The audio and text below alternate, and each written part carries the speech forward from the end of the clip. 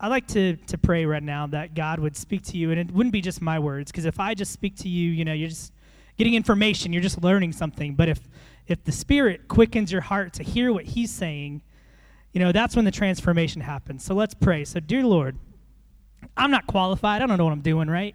But you know what you're doing. And the same Spirit of grace that adopted us in as sons and daughters, as heirs and co-heirs with Christ, I pray that you would just be here and dwell in this place, and your anointing would just speak to us about what I have to share today. We pray. Amen. So the title of my message is called Give It a Rest. Give It a Rest. So let's go to Hebrews chapter 4. And this is such a powerful scripture once you understand it and once you understand what it's saying here. So let's go through it in verse 9, Hebrews chapter 4, verse 9. And all my scriptures are going to be up on the screen for the most part. There remains then a Sabbath rest for the people of God. For anyone who enters God's rest also rests from their works, just as God did from his. Let us therefore make every effort to enter into that rest, so that no one will perish by following their example of disobedience. Now that scripture just makes you want to shout, right? No, it doesn't. In order to understand this passage, I'm going to teach you about the Sabbath and the history of the Sabbath, and kind of explain through the scriptures of what God set in place for us today throughout time, as you'll see here. Now, whenever you became a Christian, did your Bible come with an instruction booklet, right? When you were saved, you got that instruction booklet on how to read the Bible. I didn't get it. If you got it, let me know, because I really want to read that. But I want to just kind of share how the Bible's structured with you in case you don't know how it's structured. So the Bible is a collection of 66 books. It's written over 1,500 years by 40 different people. And there's two sections to it. There's the Old Testament and the New Testament. Now, Testament is a fancy word for covenant, and covenant's a fancy word for promise, right?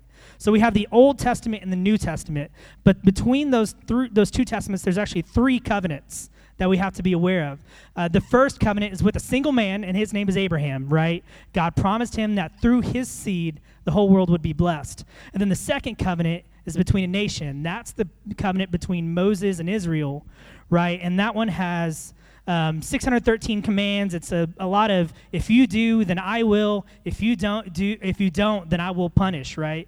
If you think there was just 10 commandments, that's the table of contents, right? For all 613 commands. That's a lot, right? Now, those two covenants, that's the Old Testament in a nutshell, right? And then we go on to the third covenant. That's not just with one man, Abraham, not with the nation Israel, but with the world, right? That's for everybody. And that's the covenant that we currently live under, and that covenant can be summed up in one word. That's Christianity, right? So there's a little backstory, right? So understanding multiple covenants matters because different things apply to different covenants, right? It's everything that happens under the Old Testament sets the stage for what Christ does. It foreshadows who Christ is, what he does, what he did for us, right? What he had to do. I'm not saying the Old Testament isn't important for us today, because good luck understanding Hebrews if you don't know what Leviticus says, right? But you have to be careful when you're applying Old Testament principles to your life. If you're not filtering it through the New Testament, you're probably going to be trying to apply something for somebody else that doesn't apply to you, that's under a different covenant. And nobody explains that to you whenever you first start. So if you're a new Christian, there you go. Pay attention to the New Testament with the Old Testament as a backstory, right? So I'm going to go through these Old Testament passages you're going to see on the slides here. Don't look at what it's actually saying. Look at what it's pointing to. Try to see if you can connect the dots to what Christ has done for us, right? What does it foreshadow? And now, some of us veterans know these, like the sacrificial system was foreshadowing, Christ's death on the cross. That would be a sacrifice for sin. The presence dwelling in the temple was just foreshadowing that we would be temples and the Holy Spirit would dwell within us here. But what is the Sabbath foreshadow? Do we ever really stop and think about the Sabbath? Because it's in there for a reason, but it's not in there just for the Old Testament. It's in there to show something about Christ, right? So let's go through kind of the timeline, starting at the creation, and go through the Old Testament and then see what it tells us about our salvation, because it's so important. Sabbath is one of the most important things to understand if you're going to understand who Christ is and what he did. So let's go to Genesis chapter 1, actually chapter 2. You know the story. In the beginning, God created heavens and the earth. day 1, day 2, day 3, all the way to day 6, he creates man. Day 7, what does he do? He rests, right? He creates the Sabbath. Starting in verse 1 of chapter 2, thus the heavens and the earth were finished and all the host of them. And on the seventh day, God finished his work that he had done, and he rested on the seventh day from all his work that he had done. So God blessed the seventh day and made it holy, because on it God rested from all his work that he had done in creation. Now, don't you find it interesting that the first thing God did, after he made everything, after he created the earth, he created man, he established the Sabbath. I mean, the Sabbath predates sin. It came in before sin was ever introduced, right? It makes you think it's kind of important that the power of Sabbath has been at work ever since we've been around. It's easy to get caught up in the fact that God rested, and as much as I love a nap on Sunday, that's not what the Sabbath is about. It's when you focus on the rest that God did because of, he needed to rest, you lose something in the translation here. So let's keep following the timeline here. Let's go to Exodus 16. We see Mount Sinai. Now, I'm not going to read this passage, but basically the Hebrews were told, hey, gather manna on the 6 days. On the seventh day, don't gather any. Gather double on the sixth, right? It's something given to them in the wilderness, right? But what I do want you to notice is that it does say the Lord has given you the Sabbath. Spoiler alert, that comes important later, right? Now let's go to the Ten Commandments. Let's look at Exodus 20. I'm going to read this to you here. I'm sure some of you learned this in Sunday school, right? Remember the Sabbath day to keep it holy. 6 days you shall labor and do all your work, you, your son, your daughter, your male servant, your female servant, on and on. For in 6 days the Lord made heaven and earth, the sea and all that's in them, and rested on the seventh day. Therefore the Lord blessed the Sabbath day and made it holy. So again, the Ten Commandments, I'm trying to go through this, correct? Because I've got to do this in 35 minutes. So let's skip ahead to chapter 31 here. The Ten Commandments is just the table of contents. This is where the Sabbath is established within the law here. Starting in Exodus 31, verse 13. You are to speak to the people of Israel and say, above all, you shall keep my Sabbaths. For this is a sign between you and me and you throughout your generations, that you may know that I, the Lord, sanctify you.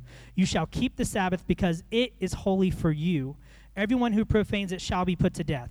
Whoever does any work on it, the soul shall be cut off from among his people. 6 days shall work be done, but the seventh day is a Sabbath of solemn rest, holy to the Lord. Whoever does any work on the Sabbath day shall be put to death. Therefore the people of Israel shall keep the Sabbath, observing the Sabbath throughout their generations as a covenant forever. It is a sign forever between me and the people of Israel that in 6 days the Lord made the heaven and earth, and on the seventh day he rested and was refreshed. Now, when God says above all, right, that means it's important. Notice here, though, if you work on the Sabbath, you're cut off from your people, right? You're put to death. Now, the Sabbath comes up a lot in Leviticus and Numbers. I'm not going to read those to you because they're boring books. I love them. They're in the Bible, whatever. But they're just dry, right? But let's skip to Deuteronomy 5, and that's the end of the law here, because the Ten Commandments are reiterated, right? They're in there again, but one of them is reworded. One of them is changed. It's evolved towards a purpose, right? And I guess you can guess which one here. And this is when the true purpose of Sabbath begins to take shape. So let's read in Deuteronomy 5, starting in verse 12. Observe the Sabbath day to keep it holy as the Lord your God commanded you.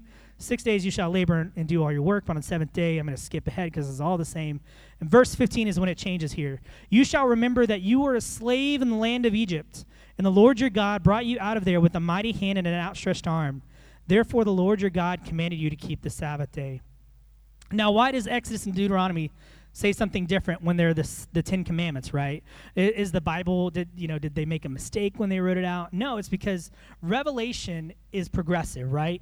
God reveals more and more about himself over time in your own personal relationship as well. You learn more and more about God as you journey along in Christianity, but in the Bible too. Adam had no idea who Jesus was. Moses had no idea who Jesus was, but everything in the Bible points towards that. Revelation, it happens over time. And the Sabbath commands before this were meant for people that were wandering in the wilderness, right? That's when Mount Sinai happened. They weren't a people that were comfortable. They weren't a people that were already established. They were in the wilderness. Now this new Ten Commandments are for people that have built a land for themselves. And if they don't remember what God had done for them, if they don't look back, then they'll forget the purpose of Sabbath. right? And that's what we're trying to do today.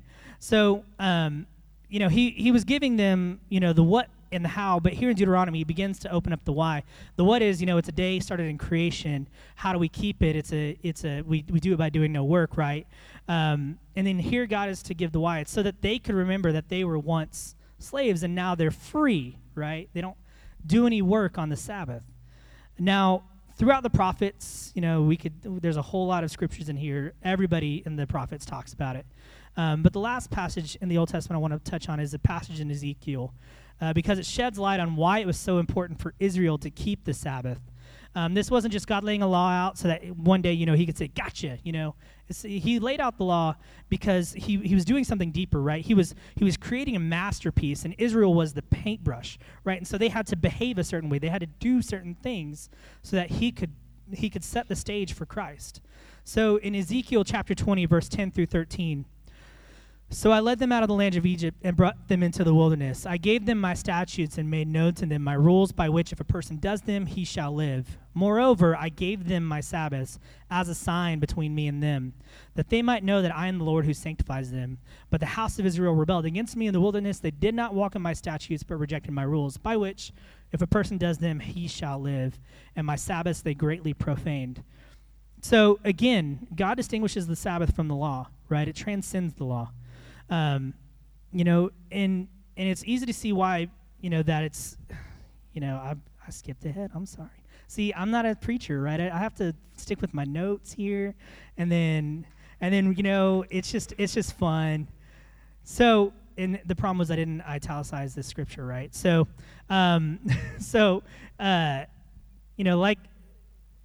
here we go. This is just I just skipped ahead. So let's see here. Let's just go with it, I don't need notes. So, because I know this, and I'm just relying on my notes, and I need to just listen to the Spirit and what he's saying to me, right? So the prophets, they warned Israel over and over again. He said, I am the Lord who sanctifies them. That means, God is the God. Sabbath was all about sanctification. It wasn't about keeping a law. The law isn't what was in place with the Sabbath right here. And notice he says, as a sign. That's not the first time. Every time he brings up the Sabbath, it's a sign. He's pointing to Christ, right? Now, let's see here. Now, in case you didn't know, there's the exile. I might have skipped the exile. Nope, the exile's next. So, it's so important that Israel keeps the Sabbath, right? That they were sent to exile because of the Sabbath. I'm not going to read the scripture that's up there, but this is just further importance of the Sabbath, right? They didn't give the land the rest that God had demanded when he set it up in the law, and they were sent to the Sabbath so that the land could get the 70 years that they missed. Now, that's all I want to talk about on the Old Testament. I want to move ahead to the New Testament, right? And there's a gap between the Old Testament and the New Testament. There's about 400 years, and in that gap, we see the development of the tradition of the elders, right? Now, what is the tradition of the elders? You see, Jesus has a good conversation about it in the next one here. You can skip to the next one. The tradition of the elders is like the rules that you make to keep you from breaking the real rules. So those of you with like teenage sons, the real rule, maybe you want to keep your son sexually pure. So you set up all these sub-rules, right? Like you leave the door open when you're on the computer in your room. Leave the lights on and the door open when there's a girl in your room. I mean, don't even bring a girl in your room.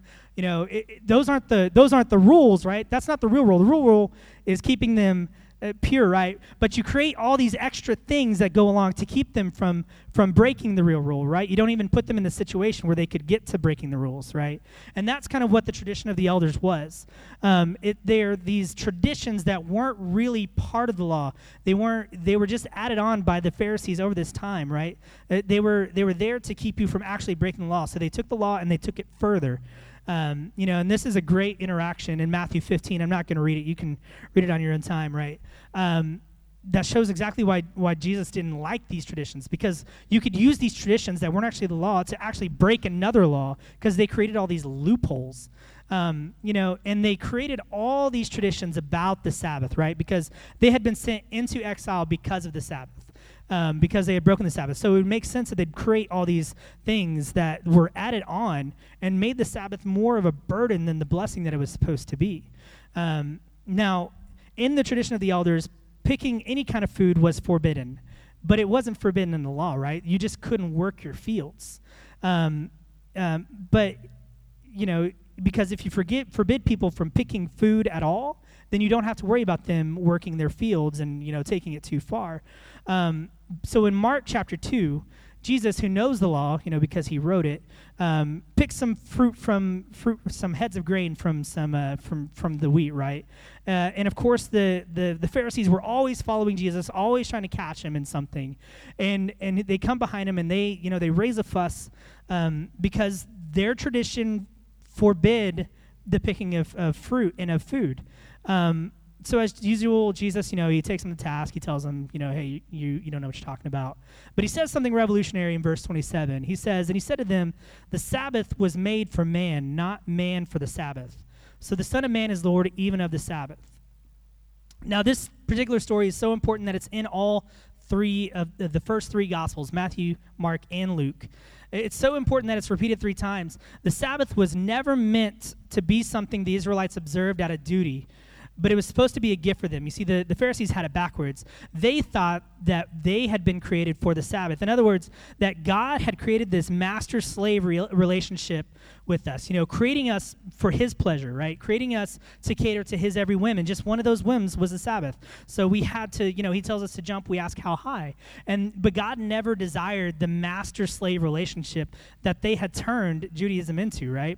He didn't create us just to keep the Sabbath and to keep the laws. He created the Sabbath and laws for us, to protect us, to bless us, right? And then let's lastly look at Colossians 2, and we'll close the history books here. I know we're getting through it, right? But let's look at Colossians 2, verse 16 and 17. Therefore, do not let anyone judge you by what you eat or drink, or with regard to a religious festival, a new moon celebration, or a Sabbath day. These are the shadow of the things that were to come. The reality, however, is found in Christ, right? So everything's, we've gone through the Sabbath. So let's kind of put it together here and explain what the purpose of the Sabbath was and is. So if the Sabbath is a shadow, what's the reality that we find in Christ, right? So let's kind of go through the timeline again, but let's look at it through God's eyes. So in the beginning, God created the heavens and the earth. He created everything in it. He created us. He set aside the Sabbath for us, right, to foreshadow what was to come. And then, he handed the keys of the earth to us. He gave dominion over the earth to us in Genesis 1, chapter 1, verse 26. And that, in hindsight, it looks like a terrible idea for him to do, but he gave it over to us anyways, right? And so what did we do with those keys? We handed it over to death, sin, and the grave, right? And so from our perspective, God had two options, right? He could either destroy us and destroy humanity and start over again, and he would be totally just in doing that because we broke relationship with him, right? Or he could go back on his word when he gave us dominion. He handed over the keys to us. He could just, take them back, say, you know what, we'll just gloss over this and we'll just move on. But he wouldn't then be a God worthy of worship because he wouldn't hold us to a standard, right? There would be no absolute morality, right? But luckily for us, there was a third choice that we didn't know about, a solution to this problem, right? All that had to happen was for a human to live a blameless life and then die for everybody else's sins. But there's a problem with that too, because now that sin is in the world and we've broken relationship, every human being after that would be scarred by sin, right?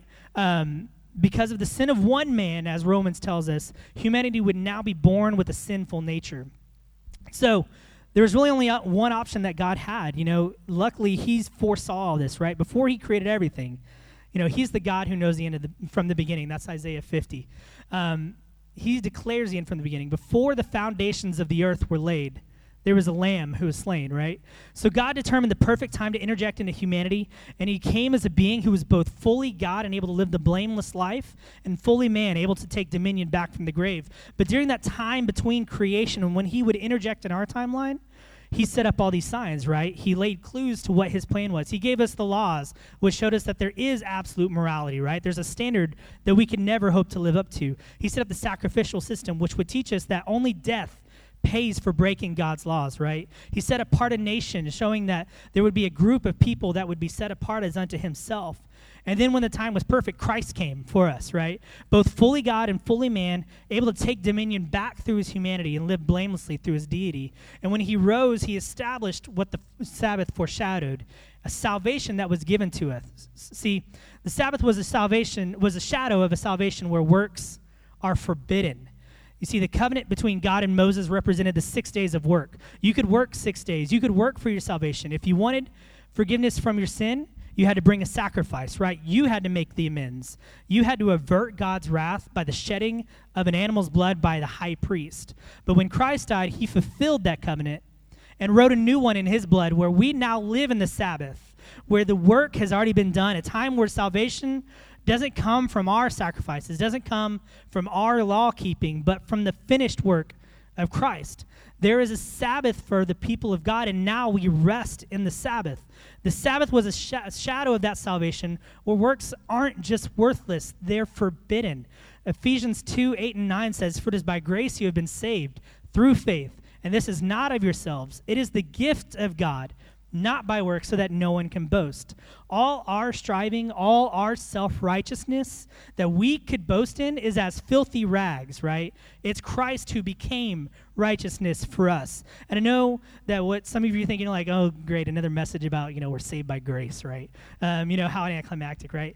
But because if you've been a Christian for any amount of time, you've heard 1,000 of these messages where, you don't have to work, you don't have to earn your salvation. You'll probably never hear a sermon from a pastor that says you'll be saved by works. Unless you're in the Roman Catholic Church and they're talking about the sacraments, right? But that's because we all say that we're saved by grace, right? But saying that we're saved by grace is one thing, but believing it is another thing. That's a whole different game, right?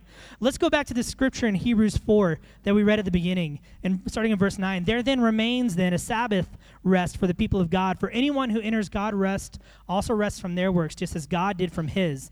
Now, if I were to stop here, this would be a great message about resting and everything like that here in grace, and we don't earn our salvation, and you would go home thinking that we wasted our time, right? But the author didn't finish his thought there, so we aren't going to. Let's look at verse 11.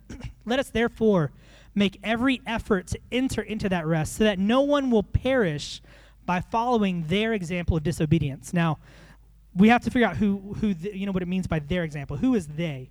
They, when you look at Hebrews chapter 3, is starting in verse 7. Through the rest of the chapter, he talks about how the people of Israel were led out of Egypt. They were led out of Egypt and into the wilderness, and they came right up to the promised land. They were right there, and they sent in the 12 spies, but they didn't believe that God could save them, right?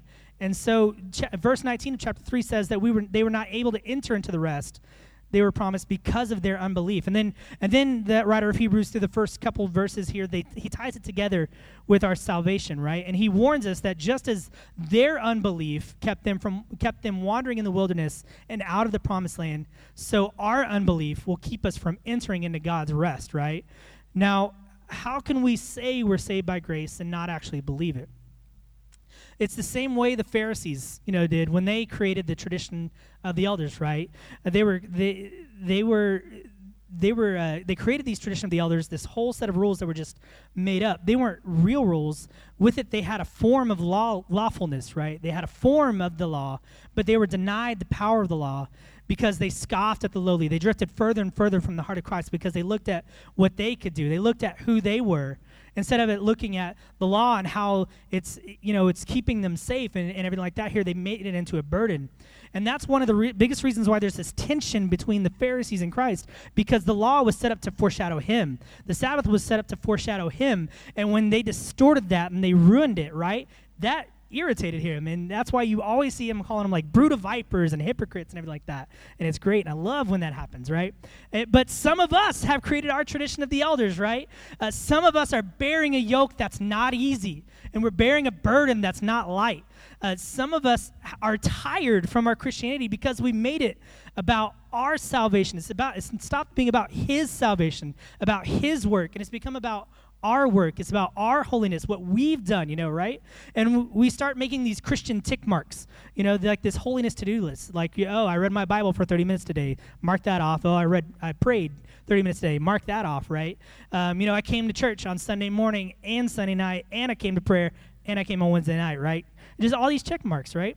And then we start volunteering. We join the worship band, right? We help usher. We start sharing our faith on Facebook, and on it goes.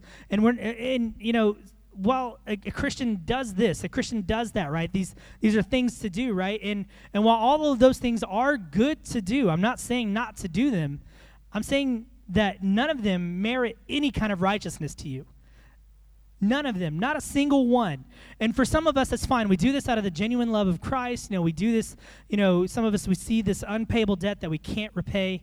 Just keep your eyes on Christ and just try to be more like him every day, right? But for most of us, we either start to look too proudly at ourselves, right, and what we can do for Christ, or we look at what we can't do for Christ, and the condemnation starts setting in, right?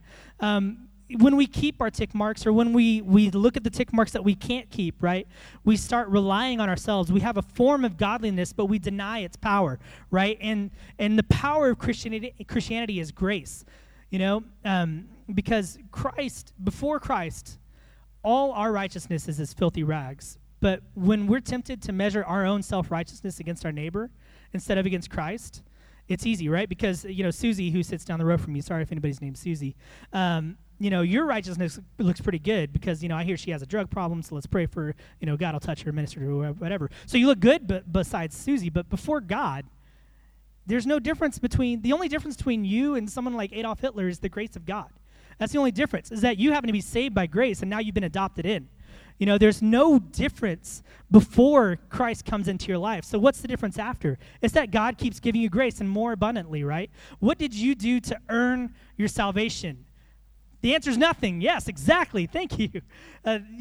New Christians don't usually struggle with this because they know what kind of mess they are, right? That's the whole reason they came to Christ.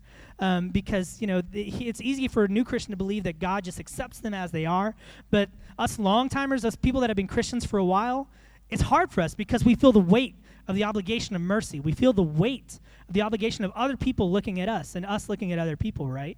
And so we begin to look inwards instead of looking upwards, and we just get it done, right? We just do our holiness thing. We're the salt and light. We just do it, right? But when what we do for Christ is no longer the fruit of our salvation, but the root of our salvation, and we start to think that God thinks a little higher of us, right, because of what we do for him. But Paul Washer, who I love to listen to, if you've never heard Paul Washer, look him up. He has a great quote about this that puts our self-righteousness into perspective. The cross is not a sign of our great worth, but our great depravity, that we were so evil that the only way we could be saved is by God's Son being crushed under the full force of God's wrath that was due us. It's silly to rely on our self-righteousness, right? You were born again, not of yourself, but by the Spirit, right? That's John 3. It's God who is the author and the finisher of your faith. When we start to look to ourselves, to our own righteousness, you're no longer resting in the Sabbath that God has created for you in your salvation, right? You're trying to take a few steps back into the 6 days when work was allowed, right? You're trying to do something that you're not supposed to do anymore, and it leads to either condemnation or self-righteousness. The author of Hebrews, after he goes kind of through this, he brings it up again in chapter 6 here, and starting in verse 4 here. For it is impossible in the case of those who have once been enlightened, who have tasted the heavenly gift, who have shared in the Holy Spirit, and have tasted the goodness of the word of God and the powers of the age to come, and have fallen away, to restore them again to repentance, since they are crucifying once again the Son of God to their own harm and holding him up to contempt. Now, if you know anything about Arminians and Calvinists, Arminians would look at this scripture and say, look, you can sin your way out of your salvation, right? And Calvinists would just move the problem and say, well, they weren't the elect anyways. They weren't saved in the first place. They didn't lose their salvation. They just weren't really saved, right? But both of them failed to understand the context of the book of Hebrews, the entire book. See, when the book of Hebrews was written, the Christians were so persecuted that they were looking to go back to Judaism. They were looking to return to a works-based faith, right? And so the writer had two purposes for this book. The first was to show that we had a mediator, a high priest, and that there's a better covenant than the old covenant, right? But the second was to warn the Christians who were looking to go back to, that they were in grave danger by trying to go back to the works of the law. It's because they were trying to work in this age of Sabbath, this age of promised rest for God's people. And remember what the law said about Jews who profane the Sabbath. Their soul would be cut off from their people, right? They would be cast out. You cannot lose your salvation, but you may be able to work your way out of salvation, right? Based on these scriptures, right? By profaning the Sabbath that Christ purchased for you. by looking at yourself here. Now, I know this is in reference to leaving Christianity to Judaism, but what that means is there's some kind of line, and I don't know where that line lies. But I'm here to warn you, right? Because what is required for your salvation? Faith in Christ's finished work. But when you start to look at your own works, when you start to take merit for your own righteousness, you're placing your faith out of Christ and into yourself. You're creating Jesus as just a contributor to your salvation instead of the source, right? And I don't know where to draw the line of where it's too far that you've gone into works, right? All I'm saying is that there's a line, and I would stay as far away as it from possible, right? This has been a problem since the beginning of Christianity. Paul had to tell the Galatians that they were cursed by God if they tried to work their way out of salvation here in Galatians 1:9, that they had created a false gospel, right? They're turning to a different gospel, which is no gospel at all, by leaving the grace of Christ and turning to a different gospel, right? The Acts 15, the first council ever in Christianity, is about this issue. Do we believe in a salvation that's based solely on grace, or are there some works that have to happen, right? And you know what they ended up deciding in Acts 15:19 is, therefore my judgment, that we should not make it difficult for the Gentiles who are turning to God. And it's still a problem for us today here, thousands of miles away, thousands of years later, right? Because as Americans, we're conditioned on how to deal with a debt. You pay it off, right? We take a lot of pride in those three little numbers by our name that tell creditors if they can lend us money, right? But God is sitting here saying, you don't owe me anything because I already paid it, right? I have never had to pay my dad back for a Christmas present he's bought me, right? And when you treat your salvation as a debt instead of a gift, you become a slave. When God is calling us to be sons and daughters, because a borrower is a slave to the lender. He created a Sabbath for our soul by paying it with his blood, so we should therefore make every effort to enter into that rest. So that's about the Sabbath here, but what does that mean for us? How do we enter that rest? How do we stay in it, right? Because it's nice to hear another sermon about, you don't work for your salvation, but what does that mean? What can we take away from this? First, we have to live out our salvation in humility. James 4:6 says, but he gives more grace. Therefore, he says, God resists the proud, but gives grace to the humble. What do we say by grace, right? So it seems like pride and grace are opposites. They are enemies of each other, right? And I don't know about you, but I'd rather not be resisted by the creator of the universe. He's not passive about it. He resists.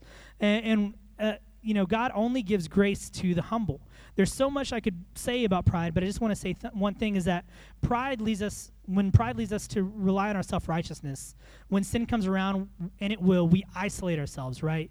We compartmentalize our sin. We don't go to our brother for healing, right? James 5:16 tells us to confess our sins one to another that we may be healed.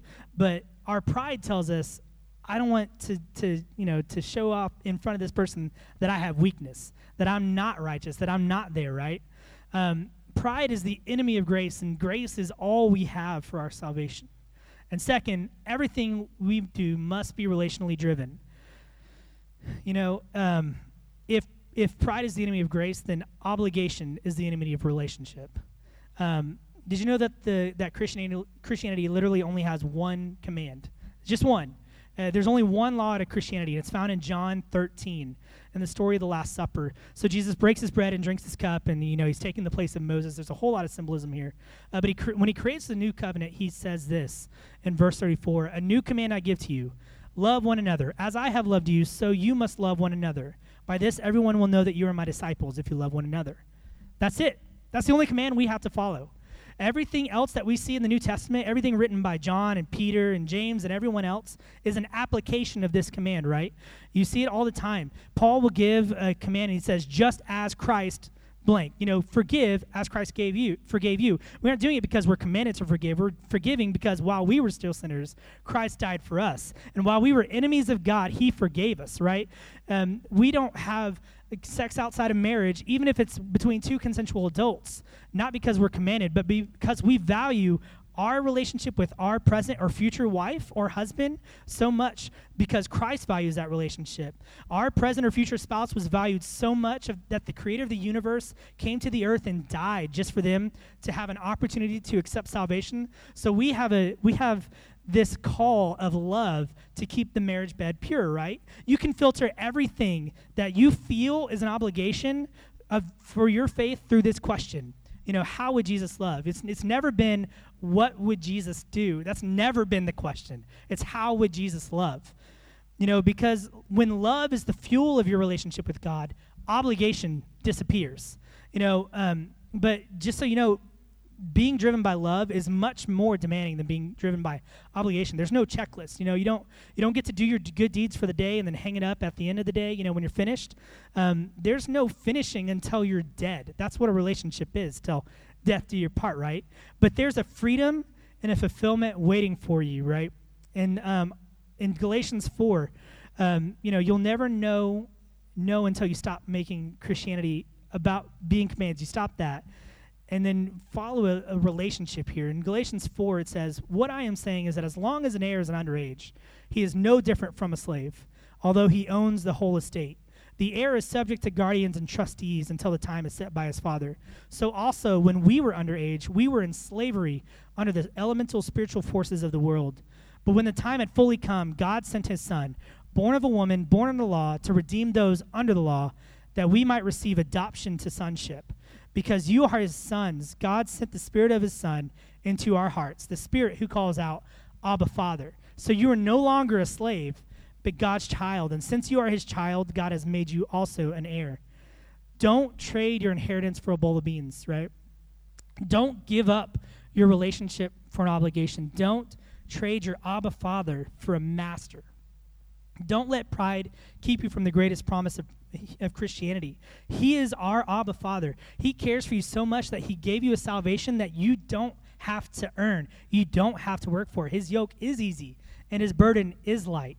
There's nothing that Elizabeth can do that would make me love her any more than I love her right now. There's nothing that she could do that would make me love her any less than I love her right now. There's a lot that she can do to displease me, right? I may have to discipline her. I may have to put her in timeout, right? I may, but nothing she does ever changes my heart towards by what she does.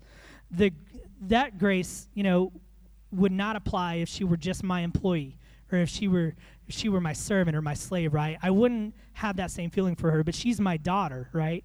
And God is the same way. If you get out of line, he'll discipline you, as any good father would, but your sin is already paid for. But the one way you can break relationship with God is to try to take credit for what he's already done, right? Don't follow in Israel's example of unbelief and so perish. Don't cut yourself off from the promised land by working during our Sabbath. Give it a rest here. And I'm going to read one last passage and then I'm done here. In Romans chapter 3, this is one of, if not the most important chapters in all the Bible here. And this is one of the most important passages because it defines our relationship with Christ, right? But now, apart from the law, the righteousness of God has been made known, to which the law and the prophets testify. This righteousness is given through faith in Jesus Christ to all who believe. There is no difference between Jew and Gentile, for all have sinned and fallen short of the glory of God, and all are justified freely by his grace through the redemption that came by Christ Jesus. God presented Christ as a sacrifice of atonement through the shedding of his blood to be received by faith. He did this to demonstrate his righteousness, because in his forbearance he had left the sins committed before unpunished. He did it to demonstrate his righteousness at the present time, so as to be just, and the one who justifies those who have faith in Jesus. Where then is boasting? It's excluded. Because of what law? The law that requires works? No, because of the law that requires faith.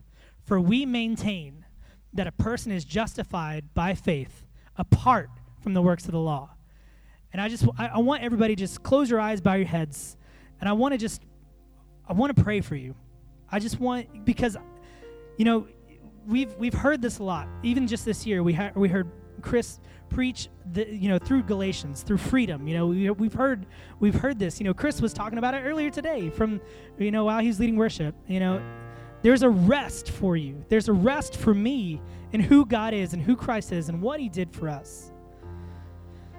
So if that's you, if say you're one of those people that's you see Christianity as a burden, it's become heavy for you, that you've forgotten that it's not your righteousness, it's not about you. It's about Christ and what he did. And you've been trying to fill this, to pay this debt that you can never pay. If that's you, I just want to pray for you today. And I want to encourage you that there's a rest. You can stop looking to yourself, whether that's through self-righteousness or through condemnation. Maybe you're one of those people that looks at this gift that's been given to you, and you feel the weight of debt. You feel the weight of the mercy, and you feel the condemnation because you know you can never live up to the standard of Christ. You know that what you've done is so evil and so wicked, and how could a God love you? There's consequences for your actions, right? That's what you're always told. There's always consequences. But what God is saying is a free gift. There is now no condemnation in Christ. Who is he that condemns? No one. It is Christ Jesus who justifies. So I just want to pray right now, and I just bow your heads and close your eyes. God, I pray right now that the spirit of adoption that would call us sons and daughters, that wouldn't call us slaves and objects of wrath, would just speak to our heart. Your spirit would just begin to dwell in us and cry out, Abba, Father. You are our heavenly Father, and I've never had to repay my Father for a gift. So I pray right now that we would never try to repay this gift that you've given to us, that we would learn to rest, that we would make it about our love and not our obligation, that we would walk humbly, God, that we would love mercy. I pray that you would just be here in our hearts and speak to us. And if that's one of us today, even just one, if this message was just for one person who felt condemnation, who felt self-righteousness, who felt the weight of the mercy, God, I pray that you would just remind them that your burden is free. Your burden is light. God. Who is then that condemns? No one. It is Christ Jesus who justifies. That's Romans 8. If you've never read Romans 8, you need to read it today. Go home and read it today. God, I pray right now that your spirit would just begin to move in this place, and remind us that we are heirs and co-heirs of Christ, and that there are no expectations other than the love that's been placed on us to give it out to others. God, just remind us today. In your name we pray. Amen.